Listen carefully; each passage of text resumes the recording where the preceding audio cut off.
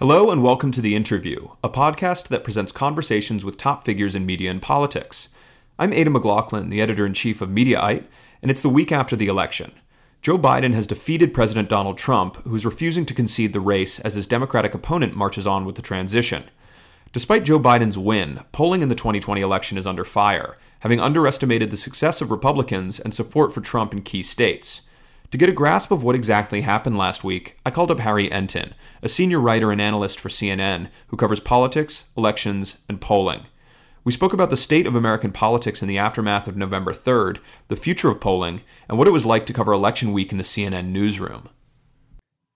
Harry Enten is a senior writer and analyst for CNN with a special focus on elections and polling.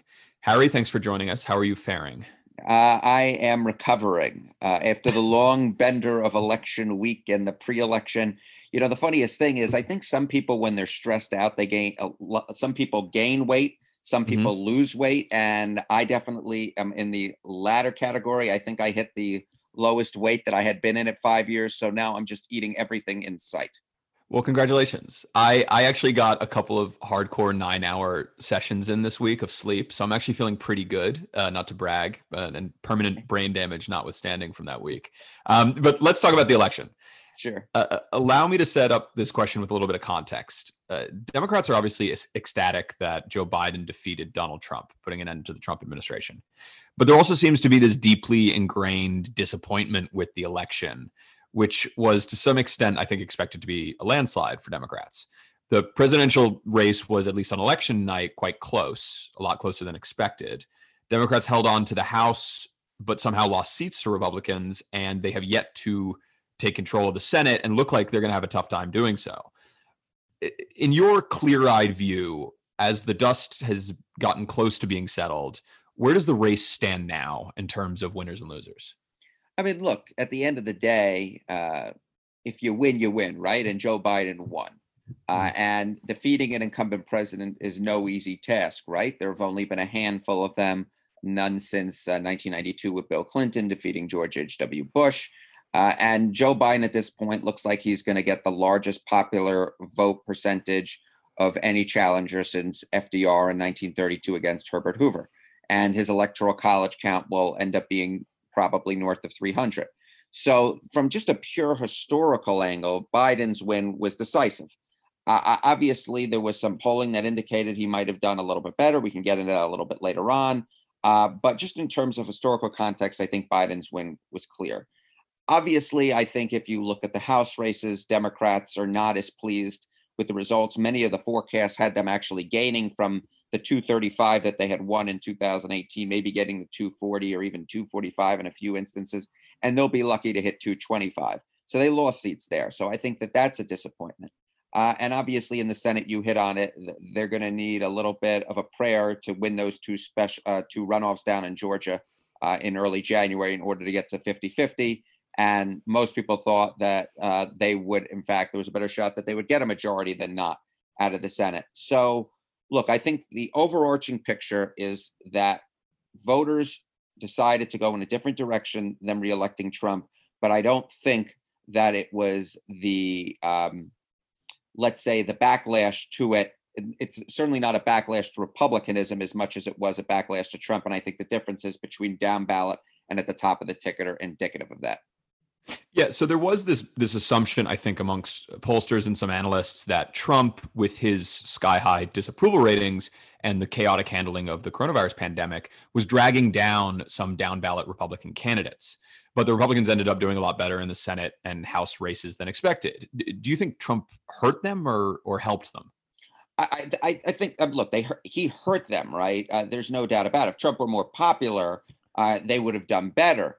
But I think the real question is whether or not they did better than expected and did better given how Trump did. And I think the answer to that question is yes, right? I mean, if you look at states like Pennsylvania, Georgia, Arizona, Wisconsin, all states that at this point, the margins are less than a point in the presidential race. But if you were to tally up essentially the Republican House candidates vote and the Democratic House candidates vote in each of those states, you'd find that the Republican candidates for the House are actually leading the Democratic candidates for the House in aggregate in each of those states. So it's a clear indication to me that they simply ran ahead of the president. And while there was a backlash for Trump, it wasn't nearly as bad for House Republicans. And it sort of, begs the question, to use an overfraught phrase, of what would have happened if there was a different Democratic candidate running for president than Joe Biden, or what would have happened if there was a different Republican candidate running for president than Donald Trump?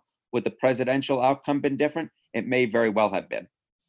Yeah, I think that remains an open question, whether or not Biden's primary opponents like Bernie Sanders and Elizabeth Warren would have performed better against Trump. You had a piece in CNN this week that addressed Biden's unique strengths. Could you take us through that argument a little bit? Sure. I mean, look, essentially what I was saying was that Biden argued that he was the most electable Democrat, right?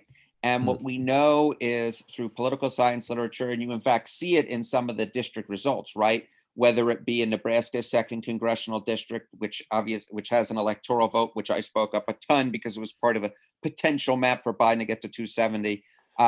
Joe Biden won that district by over 5 points. The Democratic candidate for the House there, Kara Eastman, lost it by over 5 points. Differences between Biden and Eastman. Biden obviously ran as a more mainstream Democrat, not necessarily centrist, but more mainstream. And Eastman ran with the backing of the progressive group Justice Democrats and was for Medicare for all. Obviously, Biden was not. And if you look at Biden's primary competition, whether it be Elizabeth Warren or Bernie Sanders, both of them backed Medicare for all. And we know through political science literature, and we know through even my own studies of just some simple regressions, that ideology matters. It doesn't make the difference between a 20-point loss and a 20-point win, but it could make the difference between a 2-point loss and a 2-point win. And the fact that Biden was able to hold on and win a close race when the House Democrats didn't do nearly as well was a sign that Biden was running ahead of the baseline. And you also add in, when you take a look at the comparison between 2020 and 2016, that Biden was seen as more moderate than Trump this go around, while Trump was seen as more moderate than Clinton. Hillary Clinton was in 2016. And we also know the facts that Hillary Clinton and Donald Trump were the two least liked candidates of all time in 2016. Trump won because of the 18% of the electorate that liked neither Clinton nor Trump, and Trump won by a 17-point margin among that group. While with Biden, and no matter which exit poll you look at, he was better liked than disliked, and all he had to do was when the voters have viewed him favorably, he did so, and with those voters was able to win the presidency. And the thing that I think surprised me most on election night was, you note that Biden looks like he's going to win this race by a historic margin, but Trump still got north of 70 million votes. Did Trump's performance nationally surprise you? Just how many people came out and voted for him? Yeah, I mean, look, there was one thing that I was pretty much willing to guarantee as we went into election day, and that was we were looking at record turnout. At least as a percentage of the voting eligible population, dating back since 18-year-olds got the vote in the early 70s. And that definitely manifested itself, right? I think obviously seeing the raw numbers up there, seeing that both candidates got north of 70 million and that Biden may very well end up north of 80 million votes is something quite to behold. And there's little doubt in my mind that there were voters who normally did not take place in the presidential or the election process that decide to take part in it because President Trump was on the ballot and he was going after those voters. And I think it's something that we can't answer right now, but we'll certainly be able to answer in the next few weeks and certainly months ahead. How many untraditional voters decided that they were going to come out for Donald Trump?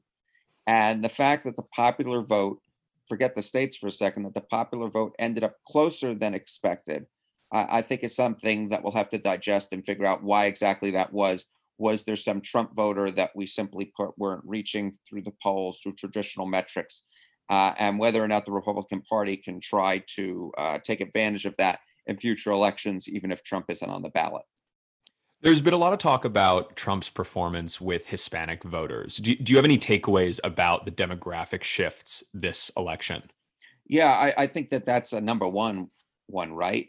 And it's, obviously Cuban Americans in Southeast Florida, Miami-Dade, that was a county that, Clinton won by, I think, about 30 points. And now Biden wins it by, I believe, a little less than 10. and it was driven by Cuban Americans, a ton of them deciding to flip their votes. But it's not just Cubans who changed their mind. You look in the Rio Grande Valley down in South Texas, and you see counties, such as Zapata, which haven't gone Republican in years, deciding to go for Trump. You look at a county like Starr County, I think it's 96, 97% Hispanic. Hillary Clinton won that county by like 60. Joe Biden, last I checked, was winning it only by like 5. And you just go through the different counties. Look, there are certain places where Trump didn't overperform or outperform his 2016 numbers as much as he did in others. But there's no doubt that he did better with Hispanic voters across the board than he did 4 years ago. So that's something to keep an eye out on. Go on. Do you have any way to explain that? I think there are multiple ways to explain it. Number one, I think that what Donald Trump tried to put together was a multiracial working class coalition, right? So, we frequently talk about whites without a college degree, but we know Hispanics are less likely to have a college degree than white voters are. So it would make sense, right? If he's sort of speaking to this non-college vote, that it would work with Hispanics as well, if not better. You would see shifts as big as, if not bigger, than you would see among white voters. I think that was part of it. If you speak, there was a very good article, I think it was in the Times, or maybe it was in the Atlantic, that essentially went down there into South Texas and was asking these voters what's going on. And they thought that the economy under Trump was doing well.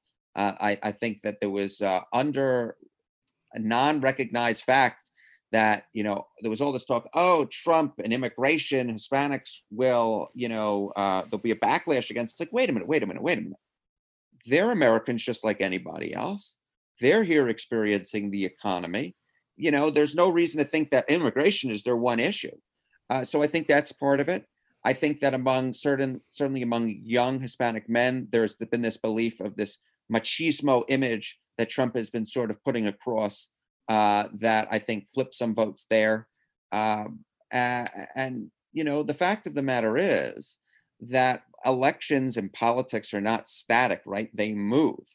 And the definition, which is a longer discussion than this podcast, the definition of what white is, right, has changed over time in this country.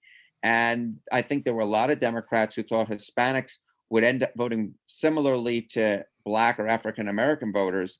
And that, I think, is a thesis that is not just in doubt, but I think, to be honest with you, is false.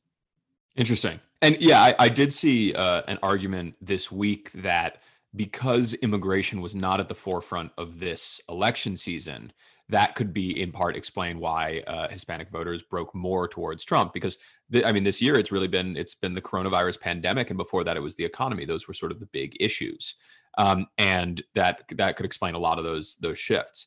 I do want to talk about polling, and it's an issue that I'm sure you're getting some abuse for in your group chats. After 2016, there was an uproar that polling had missed Trump's popularity. But I think it was pretty clear that polls were accurate to a certain extent, but that the certainty derived from polling by pundits was often mistaken. This year, there was quite a significant polling error in a lot of the polls that we saw. I want to read you a quote from Nate Cohn, who is the New York Times correspondent. I know Nate very well. You're well familiar with him. But for our readers and our listeners, he's the paper's resident polling expert. He said in a recent interview that this was a much bigger polling miss in many important ways than in 2016. Do you agree with that? I would say let's wait until all the results are in. I know what Nate is getting at. Nate is essentially saying we made all these adjustments after 2016 and the errors still occurred. And that's certainly the case, right? But interestingly enough, they occurred in many of the same places that they did in 2016. So much so that I had this map, which was actually derived from Nate's work, that I had shown up on television frequently, which was essentially, if you take the polling averages in 2020, and then you apply the misses, the errors that occurred in 2016, what would your electoral college map look like? And it ended up getting every state but Florida correct. So that, I think, sort of gives you an indication that in some ways, many of the errors were similar. The national error is going to be greater than it was in 2016. No doubt about that. The national polls in 2016 were actually pretty good, at least in terms of what they projected to be the final popular vote. And this year they'll be closer to 3.5 points would be my guess. But the one thing I will say is I think that there are two ways to look at this. One is pollsters are going to have to look long and hard and see what exactly went wrong if they can figure it out. But two, if you take the long overarching look through history, the polling errors from 1936 to 1956 were significantly larger than the errors that we saw these past two cycles. Polls are not perfect. They are tools, as you were hinting at. There has to be a way to get across the uncertainty with them. And through the long arc of history, a 3 or 3.5 point polling miss nationally is not that big of a deal. That doesn't mean, however, that when you have close elections and you have folks who are really looking down to the nitty gritty, that it's not something that needs to be worked on. Yeah, I agree. I mean, my assumption going into this election was that pollsters, took an enormous amount of shit in 2016 for missing the Trump victory. And in the interim, there were promises that the pollsters had corrected their models, they had fixed their weighting so that they would not underestimate, white male voters without college degrees, for example. But is given that the polls this year missed as much, if not by more, as they did in 2016 after resolving those issues, does that mean that the underlying data has to have been worse this year? It could very well mean that, yes, essentially. And I think that sort of is the question going forward. Is there something that pollsters are missing that can be got at, right? Is this a lot of people say, oh, it's a shy Trump thing. The Trump voters are lying to pollsters. That's not what's happening, right? Because if anything, you saw that in the undercard races, for Senate, that the misses there were as significant, if not more so, than the presidential race. If you look at the House races, which I think we hinted at earlier, where it suggested Democrats were going to at least hold their ground, if not gain, that obviously didn't happen. So it's probably who's ever getting on the phone, there's the current weights to weight them up are not adequate enough to properly figure out what the electorate's thinking. And there may be some non-response bias with certain voters. And I've heard many of theories as to why that might be. That's something that might need to be fixed. The one thing I'll note that's very interesting is the polls in 2018 were actually pretty good. It just so happened it was 2016 when Trump was on the ballot and 2020. Is it just when Trump is on the ballot that something's going on? Or is it something having to perhaps do with the pandemic and non-response there? That's something that will have to be sort of delved into and try to figure it out in the weeks and months to come. One pollster that has pushed that shy Trump theory that you mentioned is Trafalgar. I know they've gotten a lot of hate from polling analysts for being sort of inexplicably pro-Trump in their weighting. But Trafalgar also has some good hits. I mean, they have a decent track record in some races by virtue, I think, of being one of the only polls that doesn't underestimate Trump's performance. What's your take on Trafalgar? I mean, look, I think Robert, who runs that, Robert Kahale, I can never pronounce. He's a very nice guy. Yeah. He was only nice to me when I spoke with him back in 2017. That being said, from a purely professional standpoint, it should be noted that while the rest of the pollsters might be underestimating Trump, he consistently overestimates Trump, right? I think at the end of the day, if you look at his polls that were taken during the final 3 weeks of the campaign, I think on average, he overestimated Trump by, I want to say 2.5 points. It might have even been up to 3, depending on where the final margins actually end up. So I don't think he necessarily has the secret recipe. But the fact is that there are real questions that need to be asked and answered as to why Trump 2 elections in a row was underestimated. Forget nationally, in very key swing states, like Wisconsin, Pennsylvania, Michigan, although Michigan won't be nearly as bad as Wisconsin was, for example, where I think the final margin is going to be somewhere in the neighborhood of 0.6 of a percentage point, and the final polling averages had Biden by 8. That's a fairly wide miss, and something that obviously needs to be delved into much more. Now, I had Frank Luntz, the Republican pollster, on this show a few weeks ago before the election, and I asked him what it would mean for the polling industry if Trump won. And his reply was, quote, if polling gets it wrong again, then the industry, at least for politics, is done. Now, Trump lost, but the polls did miss by a lot, as we've discussed, and Trump came very close to re-election. What is your take on the argument that the polling industry is broken?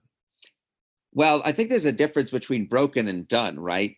Those are two different adjectives. Or for I never knew grammar. I failed 8 consecutive grammar quizzes. Let's start with his argument that it's done. Yeah. No, that's not the case. Look, the polls, again, as I said earlier, in the long arc of history, this is not the worst crisis ever faced by far. There obviously things need to get fixed. But more than that, at the end of the day, people are always going to be interested in who's ahead and who's behind. And they're always going to be looking for the best way to potentially figure that out at any given point. And polls at this point will consistently be better than hot takes, will be better than crowd sizes, right? As we sort of were hinting at, Biden still won. If you looked at the crowd sizes and the enthusiasm, you'd have thought Trump would have won on a landslide. So that didn't happen. And more than that, there'll be this thirst to figure out where the electorate actually stands on issues. Forgetting the horse race for a second, there'll be people who are interested. Are we a society that wants to socially distance? Are we a society that wants, restaurants to close at certain hours in a pandemic? And polls are really the only way of getting at that. Obviously, if they're missing in the horse race by as much as they have, then there needs to be improvement so we can trust the numbers that are coming out for polls on non-horse race issues. But the idea that they're done, I think is it's just not going to happen. That's really that I think is the bottom line. I think there's room for improvement, but there are going to be polls. It's just a matter of the shape and form that they take. I think that's a good point. I mean, it's quite clear that we don't really have other tools that are as helpful for understanding electorates. And it's also true that I don't think political analysts are going to abandon polls anytime soon, given how useful they are, even if they have misses. Particularly, I'm thinking of I think the biggest whiff this season was probably the ABC News Washington Post poll that had Biden up 17 points in Wisconsin, which is getting trotted out a lot. Do you think those kind of pollsters are doing any self-reflection about how they got that kind of stuff wrong? Pollsters are always doing self-reflection. This idea, I mean, look, let's be clear, right? I'm not a pollster. I analyze polls. I'm not someone who's going out in the field. I understand the science and the art behind it, but I'm not myself a pollster. That being said, look, pollsters and analysts want to get it right. This is, there's a reason why, I speak with pollsters or analysts and why, folks are nervous before an election is because it's all on the line, right? It's one of the rare instances where you get to see whether or not your methodological chops and your analytical chops are up to snuff. So there's no doubt about that. That being said, to use the Wisconsin poll for an example, I think outliers are good things when it comes to polls, right? There are going to be outliers when it comes to polls because there's sampling error involved and a whole slew of other potential measurement errors. And so I don't want pollsters holding back from polls just because they think that their poll might be an outlier. Sure, obviously, Joe Biden did not win in Wisconsin by 17 points. But if you're taking tens, hundreds, thousands of polls, there's going to be the occasional poll that shows an outlier result. And I think it's healthy for pollsters to publish those, because if they didn't, then you might get something called herding, which essentially is the pollsters trying to herd themselves to the average, congregate on the average. And that actually makes the average poll less accurate. And any pollster who's worth their chops is not going to do that. They're going to publish a poll as long as everything sort of lines up, even if the number that they end up producing is either too good for one candidate or too good for another. Right. Now, I want to talk about news coverage of the election. You were part of CNN's quite spectacular election week coverage. The network, particularly John King, had a moment last week. You guys drew record ratings. You beat Fox News, which is astonishing. and you eventually earned the distinction of being the first network to call the race for Joe Biden. Do you think that the networks waited too long to call this election? I mean, we had election night on Tuesday, and then several days where the votes were being counted, Decision Desk HQ had called the race, but the networks were declining to, and CNN was the first to call the race on Saturday. Do you think that that was too long to wait? What do you make of that decision? Look, this is the presidency of the United States we're talking about here. The stakes were incredibly high, as shown through the ratings, right? I can't tell you how many friends or people I once knew but hadn't contacted me in 10 years decided to text me, "What is going on? I hope this is still your number." That's what we're talking about here, right? And when it comes down to it, especially with the differences between vote by mail and in-day election day voting, in-person election day voting, the networks were right to take their time, cross their T's, dot their I's, make sure that when they made the call, it was the right call, because the last thing you needed to do was project the wrong winner, right? I was not of age in 2000, although I followed it very closely for someone whose bar mitzvah had not yet occurred. But you can recall that just mess as it was. And so I have no issue with the networks waiting to project. That didn't keep folks from myself saying, look, this is clearly moving in a certain direction. But to sort of put that check mark there, to be extra careful, I didn't really have too much of an issue with it, if I'm being honest with you. Did you think that Fox News, which called Arizona first for Joe Biden, do you think that that was a mistake calling it that early? I mean, look, here's the situation. Arne Mishkin, who I know well, who runs that decision desk, is a very smart guy, a good guy. Joe Biden's probably going to win the state of Arizona. Obviously, CNN did not call that race, and CNN had its own reasons for not calling it. But at the end of the day, the votes are going to be sort of the votes. And what I'll point out, obviously, is network projections are network projections, right? They are not the ultimate arbiter. The votes are the ultimate arbiter, regardless whoever projects. But there's a reason why CNN has been as cautious as it has been and has a pretty good track record at doing so. And I should also note, I'm not part of the CNN decision desk either, although I know them well, and they're professionals, and whatever they say goes. What do you think we have in store for the next couple months here? Because President Donald Trump and his many of his Republican allies are refusing to concede the race and sort of accept that Joe Biden has quite clearly won the presidency.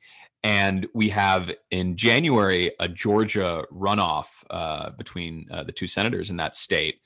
What does the political landscape look like for the next couple months as we presumably prepare for a Joe Biden administration? Yeah, I'm going to be interested to obviously see what the president does. Look, he's lost this election.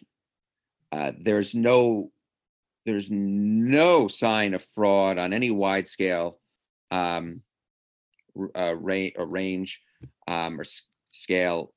There's just no sign of it, right? So we know that Joe Biden has enough votes in the states totaling 270 electoral votes plus to get, to win the presidency. And I think the question ultimately is does Donald Trump want to drag everybody through this and not do what every president before him has done, right? I had a slide and I wrote an article on this. There have been a number of elections that have taken place in the last 100 years in which the winning candidate won a similar share of electoral votes as Joe Biden did, or is probably going to win. And in each of those instances, the opponent who lost had conceded by this point.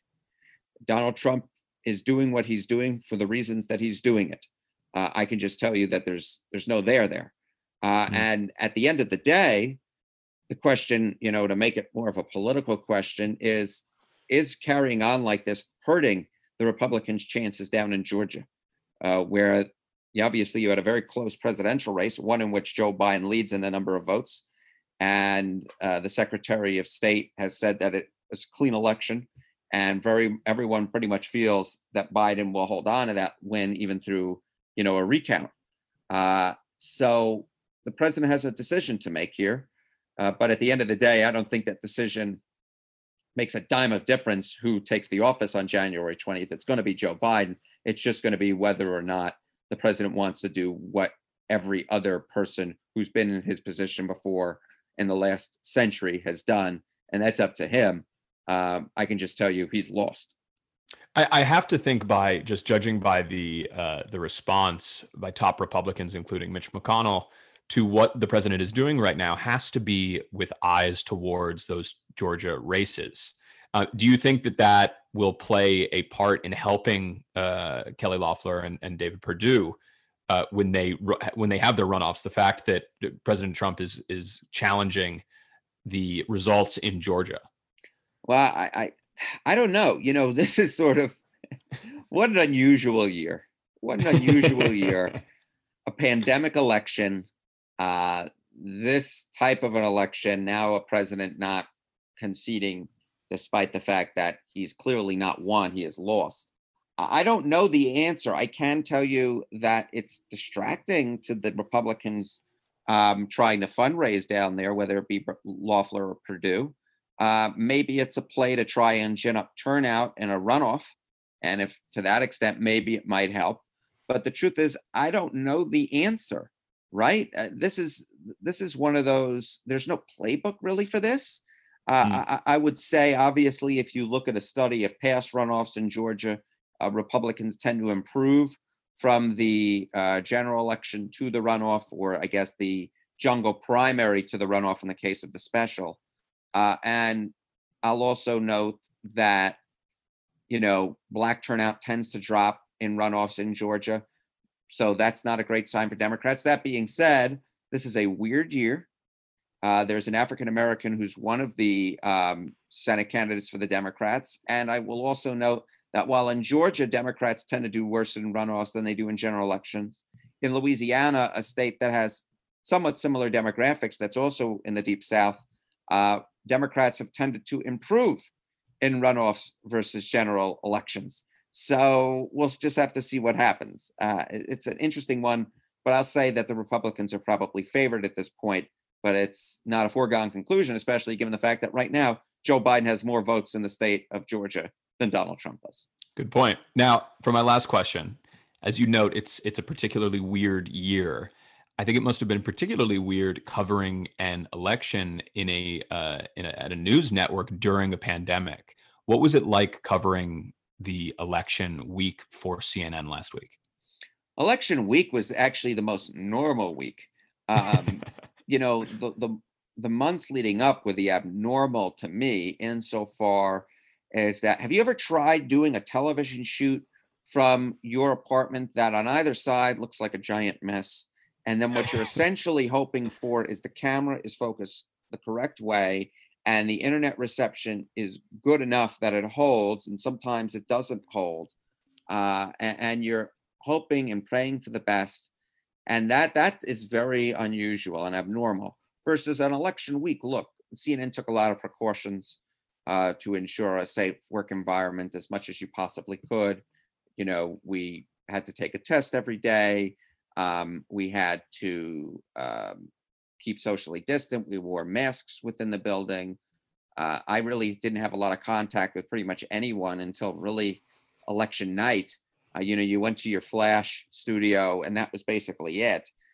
So it was abnormal. It was weird. But at the end of the day, it seems to, at least from a coverage standpoint, I don't think there's anyone at CNN who wasn't proud of the coverage that was put on. It was 100% professional from A to Z, especially given all of the potential obstacles. And I will say that, as someone who enjoys elections, I had a lot of, as much fun as I possibly could covering it, given the seriousness and given the pandemic nature of it.